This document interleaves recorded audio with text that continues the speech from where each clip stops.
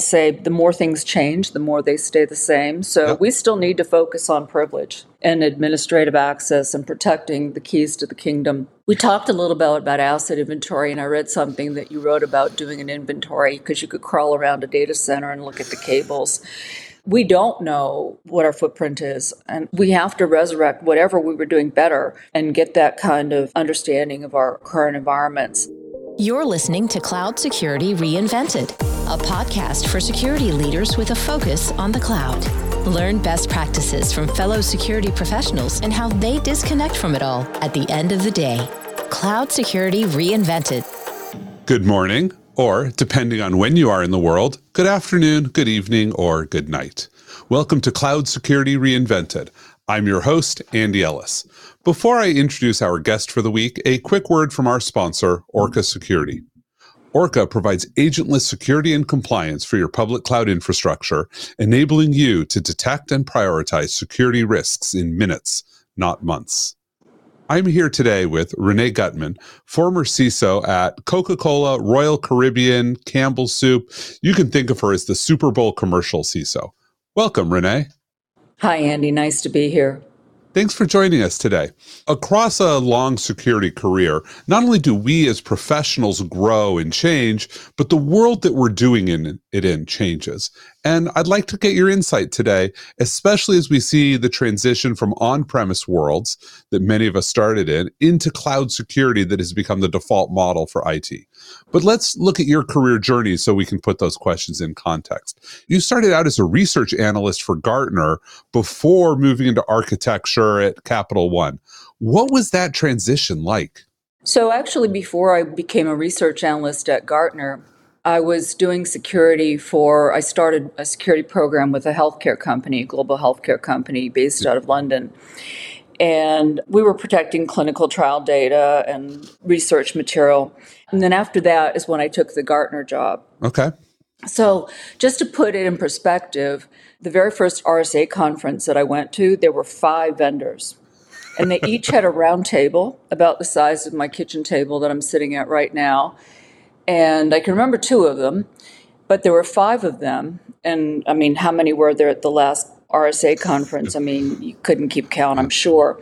But I did leave Gartner, and I became the security architect for building their online statement platforms and actually applying for a credit card online. And back when I did that, people didn't do it. Nope, they didn't. We were one of the very first companies to actually make it available for people to go and look at their statements. After Capital One, I went to Time Inc. and Time Warner, and I found out we had a ton of credit cards, which I didn't realize at the time that I took the job. But Time Inc. actually was providing call services for like Martha Stewart, National Geographic. We were global. We had call centers. And that actually gave me something to do because I actually knew something about credit cards coming from Capital One. Yep. And then I got recruited to Coke. I built their program from scratch. Royal Caribbean, I joined them later. And my most recent opportunity was at the Campbell's Soup Company, where I was working specifically on manufacturing OT security. Yeah. I just realized we might have been on a call together back when you were at Capital One. Danny Lewin, who was the Akamai co-founder, had gone to Capital One to pitch our secure content delivery network. Okay. And he was meeting with Capital One CIO or CTO and team, and to pitch like, here's what we're doing. Here's the great security. You'll be able to trust us. By any chance, were you in the room when he did that? I don't remember, but I can tell you that your company actually saved me at a different company. I had just taken the job, and I noticed that everybody that worked for me was leaving, like, to go somewhere. And I thought, I followed them, and I found out that we were having a DDoS attack. And so we quickly stood up some services to get ourselves out of that mess. But on the 3rd day of being with the company, I went to the CEO and asked for something like $600,000, and he was a little shocked.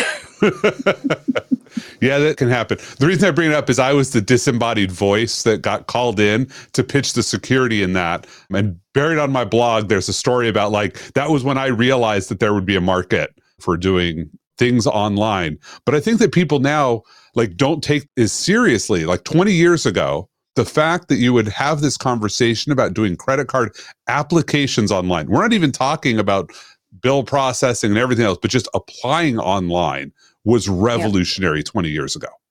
When I first built a website for people to register for their benefits online, and I was asking people for advice on how to do this, and I remember somebody that I really respected a lot just told me to resign. He said, don't do it, just go resign. Just go resign. Yep, there was a lot of that. But you've had this amazing career as CISO at all these great brands, and you're in between those right now. So what are you doing to fill your time today? Well, I'm doing a lot, actually. I'm especially really happy and excited about some work that I'm doing with 9 other CISOs. We have 20 CISOs from around the world that have joined to take a program over the next year, and each of us will also mentor 2 of them. Mm-hmm. So that'll take me through another year of training and giving back. I'm also giving back to one of the nonprofits that I've been associated with. And I think that the work they do is really important. They treat children with severe mental illness. Mm-hmm. And so I've been working with them a little bit, looking for, people to potentially be part of their board now. I'm also helping some startups along the way. And that's kind of exciting too, because just when you thought you didn't need another security product, turns out you do. Yeah. Sometimes you might need fewer, but the ones that you need are all things that didn't exist a few years ago. That's right, Andy. I think that we need to start displacing some of what we have, and we're not good at that. Well, nobody wants to be the person who got rid of a tool, and then it turns out that tool might possibly have helped in a breach. It's like the joke, nobody ever got fired for buying IBM. Yeah. Like nobody ever gets fired for buying antivirus. Right. Right? But if you got rid of it, maybe that's a bad day, even if you have other things. So let's look at how the cloud has changed things. So when you think about security, how has the cloud changed your mental model for security in the prevalence of cloud? So I started getting involved with the cloud in 2011, and I was really fortunate that I worked with people that were really, really out there looking at the newer trends. And so they actually they wrote a white paper for the company, and they used terms like software-defined networking. And one of the things that I remember about the cloud when we first went down this path is that the cloud was supposed to solve all our security problems. Like, it was like, trust us, right? Yep. And we knew better than to do that. So we just took everything that we had on site and we shifted it to the cloud. And then we found out that maybe that wasn't such a good idea either. So fast forward, the other thing that we thought was, we'll only have one of these clouds, right? So we'll have one. Yep.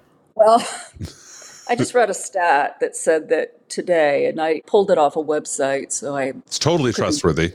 It could be hearsay, but it said that 62% of companies today are multi-cloud, with the expectation that 94% will be multi-cloud in 2 years. That didn't sound right to me. I think people are really more multi-cloud than that, and they might not know it, which is a big issue. Right. Because I think we've kind of lost a little bit of control of our global footprint. Like, we don't really know anymore what our true attack surface is, I think, given all these changes. And so the other thing with multi-cloud is that your teams have to know a little about everything, because they're all different, right? They all have different capabilities. So now you're suddenly learning about the specialty of Cloud A and Cloud B, and now you don't have a holistic program either. And the final thing that I'll say is that I find that now you're basically in multiple clouds. You've got several service providers. You might have somebody doing operations for you. And one of the things that I think is extremely difficult right now is figuring out who's on first. Yep. And I think that you've got to figure that part out, because you don't want to have to find out who's accountable, who's responsible, and who you're going to call in the middle of the night. And so a lot of this goes down to SLA management, but this is something that I've had it come and bite me once or twice, by not knowing, like, who are these people and what do they do? And the finger pointing starts pretty quickly. Yeah, I think that's a big challenge in asset management, is keeping track of who owns. And like, cloud is an asset, not just the systems, but cloud itself. And to your point about that multi-cloud stat, I actually hate surveys like that, because multi-cloud is so ill-defined. Like, when you ask me if I have a multi-cloud strategy, I think, do I have for my premier applications a strategy for them to exist in multiple clouds at once so that if AWS fails, I'm still up in Azure or GCP or vice versa? But I think for most companies, multi-cloud just means, well, you have that development shop built for AWS, and this one over here is building for GCP. And meanwhile, you've got Azure coming out of a third team. So there's not, these clouds are backstopping each other. You're actually just vulnerable to all of them. Yeah, and that's right, Andy. That's absolutely right. Because marketing will like AWS for some reason or something else, and then IT will pick its favorite, and suddenly some business unit is running something somewhere else. But to your point, it doesn't make you more resilient. Yeah, it reminds me of the, people always ask who the CISO reports to. And I saw this really amazing one that blew my mind because it said that 40% of CISOs report to the CEO. And that boggled my mind. I'm like, that is not my experience at all. I can't find 40%. And then the next bullet was 25% report to the board. And so clearly the respondents who heard it used the word reports to as in delivers regular reports to. Report, yeah.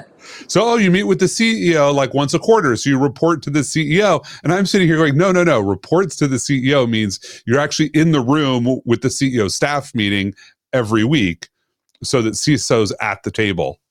Language and words really matter. Yeah. So let's look at your industries. And you've been in a lot of industries. They're very marquee industries. I look at a lot of CISO's careers, and they have one headline company. You've got like all of them.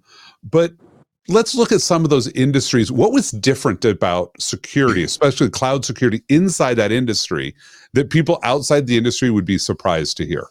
So I think I'll pick on the last two positions that I had because they were, to me, a big difference in even the way that I thought about security. So the first was there was a lot of OT, right? There was either manufacturing, but on a ship or in maritime in general, there are a lot of systems like satellites, navigation that are really on the ship, and the way that you talk to them is through satellite. So your bandwidth is a little bit constrained because you're basically taking it away from the crew and the passengers, mainly the paying passengers.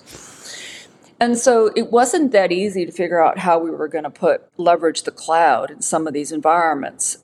And to that point, I still think that building that on-premise model blended with like how the cloud could still be leveraged, I don't think we're there yet. But I think that's an opportunity for people to really go in and address this because I think that, and the other problem is that these systems that I'm talking about aren't generally run by IT people. They're outside the span of IT. So you've got somebody that runs the manufacturing systems, and they could be buying cameras from who knows where or something like that. Yeah, I think we all know where the cameras come from. Yeah, and so it's a little bit harder sell even to define the risk.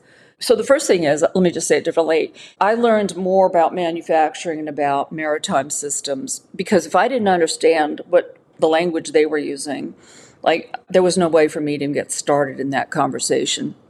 So yeah, I just don't think we're there yet, Andy. And I think we could be doing more, but we're not there yet. Okay. I think that language point, that's really a sort of a key one, which is we talk about CISOs speaking the language of the business. And I think a lot of times we think about that being the language of finance, but it's really just the language of the operators you have to work with to make sure that you're sort of on the same page with them. Yeah. Yeah. And it's about, we rewrote some of their documents. When I say rewrote, we added our stuff to theirs. We didn't give them new stuff. We said, oh, you've got this document that helps your operators to do this or that. Can we add a section about who to call if they think there's a problem? I like that. That's a great way to approach it. And that's a great segue into, I like to think about what practices from before the cloud still resonate in the cloud environment. And maybe we just stealing that of, use other people's documents and just edit them.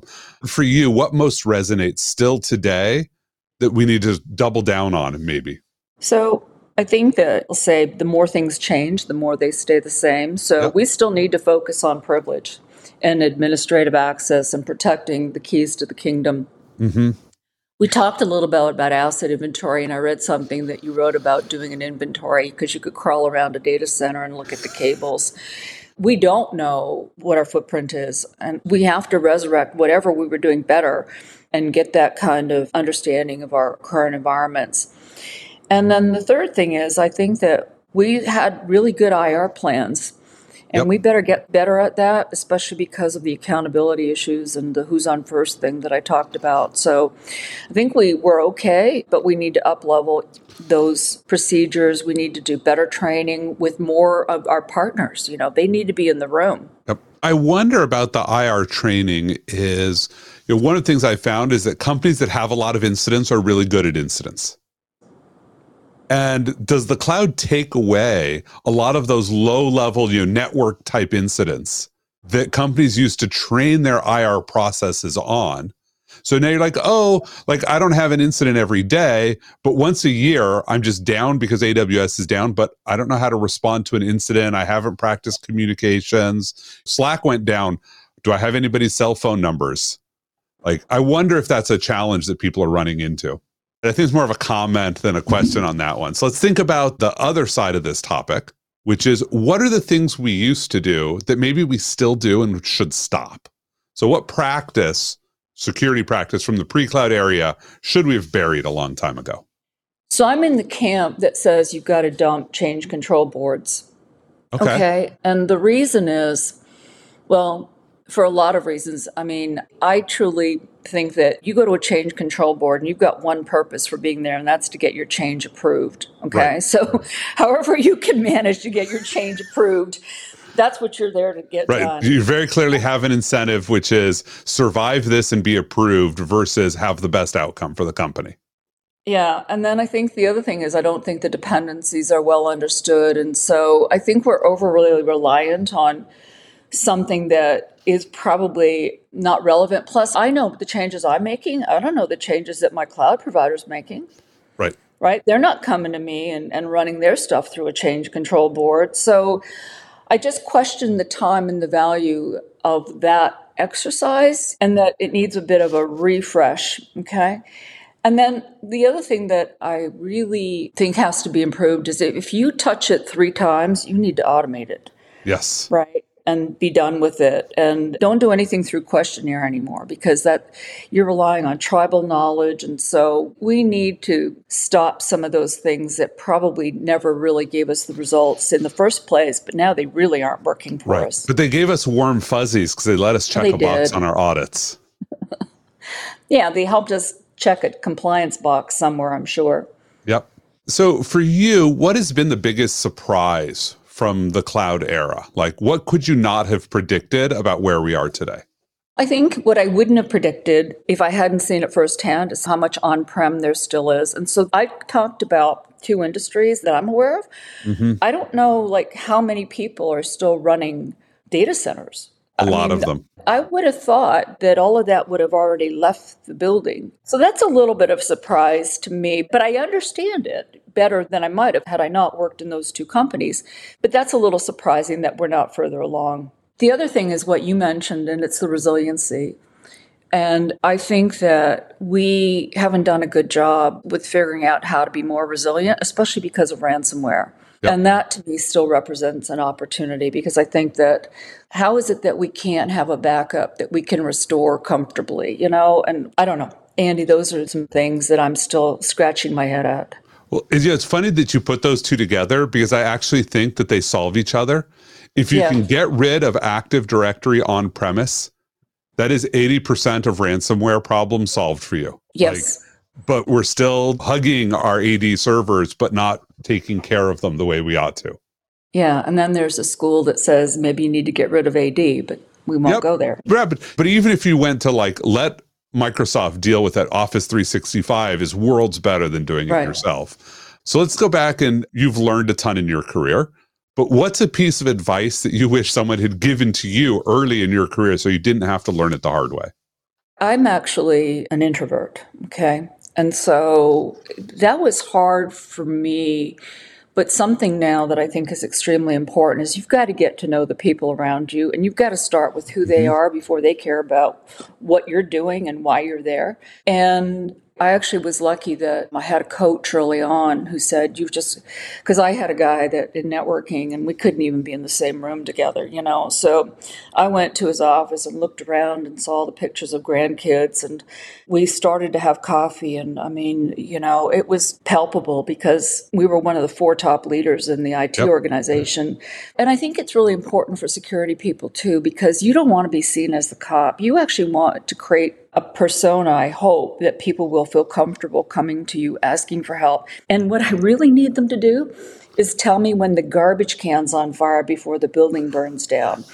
Yes. And if they think I'm going to come at them I just don't think you can really be effective until you, A, know the people, and B, the culture and everything else goes along with. But you've got to know people, and you've got to put yourself out there in a way that people get comfortable with you. And they want to be in the same room with you. Yeah, I love that. I'm a big fan of we're a guide, not the cop of the organization.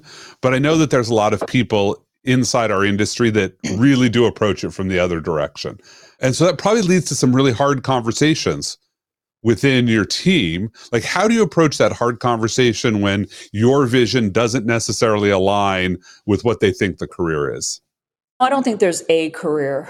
And when we're talking about my team, so if I'm talking about my team in particular, or even just the mission, we have to get on board with what the mission is. And so most people can do that. They can say, well, sure, we need to protect manufacturing. We need to make sure that nothing can contaminate a product or that nobody's going to go and whack the satellite system. So people do get on board with the mission. Mm-hmm. The difficulty comes into the how, right? It's how you get there. And so I think you've got to be open to other people's ideas. I never want to be just the smartest person in the room, Andy. I know I'm not. So I've got to be willing to listen. The other thing that I used to say is you've got to be able to course correct. And I would say, look, we're making a decision. If you don't tell me, if we don't all agree on where we're going, right? Now it's like putting 20 boats in the water. You need to have some direction for where the ship is going. And so it's really about creating the mission, creating the values, and respecting each other. And I said to one lady, look, they need to respect you, but you don't have to be their best friend, So we get into this other funky mode where we just think that we've got to be everybody's best friend. That's not what I'm saying. But anyway, I think it's about listening and respecting the diversity that teams bring. No, I love that look at it. As you look about at the future now, like what opportunities, especially that technology has brought to us, really excites you? Anything that's more frictionless. So I get very excited when I think about not having to remember a password. Yes. Okay. And I get really excited when I think about security, whatever it is, not being seen as an obstacle to a business process because they have their jobs to do.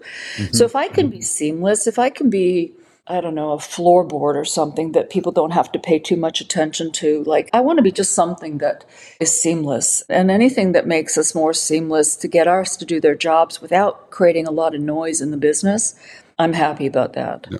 No, I love that. So at the end of the day, what do you do to unwind? So I have a dog, a golden retriever, and we go for long walks. I like to cook. I like to read. I love mystery. I generally have 2 books for work, and then I have 1 book that's my guilty pleasure book that I take into the tub. And I go to the library, so I can't have a guilty pleasure book from the library because it doesn't look too good after it's been in the bathtub a few times. Well, I want to learn how to paint, Andy, and I did a little painting class, but I found out that I stay within the lines, which was shocking to me because I've never stayed in any line. Yeah, for you, that is surprising. Have you tried doing any of the paint bars? Yeah, that's what this was. Oh, I love those because there's no lines. There's like, oh, here's how to do it, and here, have a glass of wine while you're at it. Yeah. Yeah, I've done that with my family and discovered that I'm not as bad of a painter as I thought I was. Well, I'm determined to get better, and I'll tell you what this brings to mind, Andy, is that if we don't go back to the office soon, happy hours aren't working for anybody anymore. We're going to have to get really creative of how we bring our teams together, and I actually really like the idea of sending everybody something and having the instructor and then seeing what everybody comes up with. So for me, that falls right into how do we basically continue to team build. We used to go play golf, my team. We don't do that now. I'm trying to think the last time I played golf professionally was probably 12 years ago or so, but. Yeah, I didn't say professionally, Andy. But no, I don't mean like as a professional golfer. Sorry, in the professional workforce. When was the last time I went and played golf with colleagues? But yeah, it was a while ago. Yeah. Yeah. So what do you want to share with our listeners? Piece of wisdom that sort of encapsulates Renee's philosophy, at least today. Yeah, at least today. So I think you have to be personal. You have to really want to do something. It has to catch you. It has to inspire you. You've got to care about it personally. The other is to be humble. Okay, I've got a few, Andy, here. And then the other one that when you talk about how I worked with my teams, I gave them Renee's rules when I started. And the one rule that I was really passionate about is on Friday afternoon, like that's not the time to clear your desk. It's not the time to take care of something that you should have done on Tuesday and ruin somebody's weekend, okay? Yep. So on Friday afternoon, you think about 3 people that have helped you in that week, and you send them 3 little notes to say, hey, just wanted to thank you again for your support this week. And gratitude just goes so far, so much further than anything else. And then the other is learn to draw. And I really wished I had learned to draw. And I read a book about why executives should learn to draw, because the visuals are so important, right? And you've got to have at least some way of figuring that out. But that's just, I don't know. That'll be for my next job. I'll do that. I had a lot of colleagues I wish had learned your rule about Friday afternoon. I had many an incident which was a customer issue. It wasn't necessarily a P1. Customer had reported it on Tuesday. Like their account team had been working on it. It wasn't super high priority, but it got to Friday. And they said, we can't let this go through the weekend. So they used the incident process to escalate. And I'm like, what ops team and engineering team was supposed to help you? Why are you calling me, who's the incident executive, on Friday evening? And every other incident executive wouldn't answer their phone. So there were 2 of us, and we would literally alternate. We both had small children. And so it'd be like, I'm about to put my kids to bed. Can you take over this incident? Until we finally just declared, we said, if you call an incident on Friday night and the ticket had opened up on Tuesday, then on Monday morning, we're going to be having a conversation with your VPs about, like, don't do that to us. But I like your model. Let's focus on the positive. Send a gratitude note instead. Well, and the other thing is I used to call it, we would respond to a security event, a security incident. I'm like, let's not self-inflict issues on ourselves and others, that could be avoided. That could have been avoided. So, I really appreciate that. And I think Renee's rules are a great way for us to close. So, Renee, really thank you for joining us today. Thanks, Andy, for having me. Appreciate it. Thank you. And you've been listening to the Cloud Security Reinvented podcast. I'm your host, Andy Ellis, and I hope you have a lovely day. Thank you for checking out this episode of Cloud Security Reinvented, brought to you by Orca Security. Orca Security detects and prioritizes cloud security risks for AWS, Microsoft Azure, and Google Cloud without the gaps in coverage, alert fatigue, and operational costs of agents. Please follow Cloud Security Reinvented wherever you listen to your favorite podcasts, or visit orca.security/podcast to get immediate access to all of the latest episodes.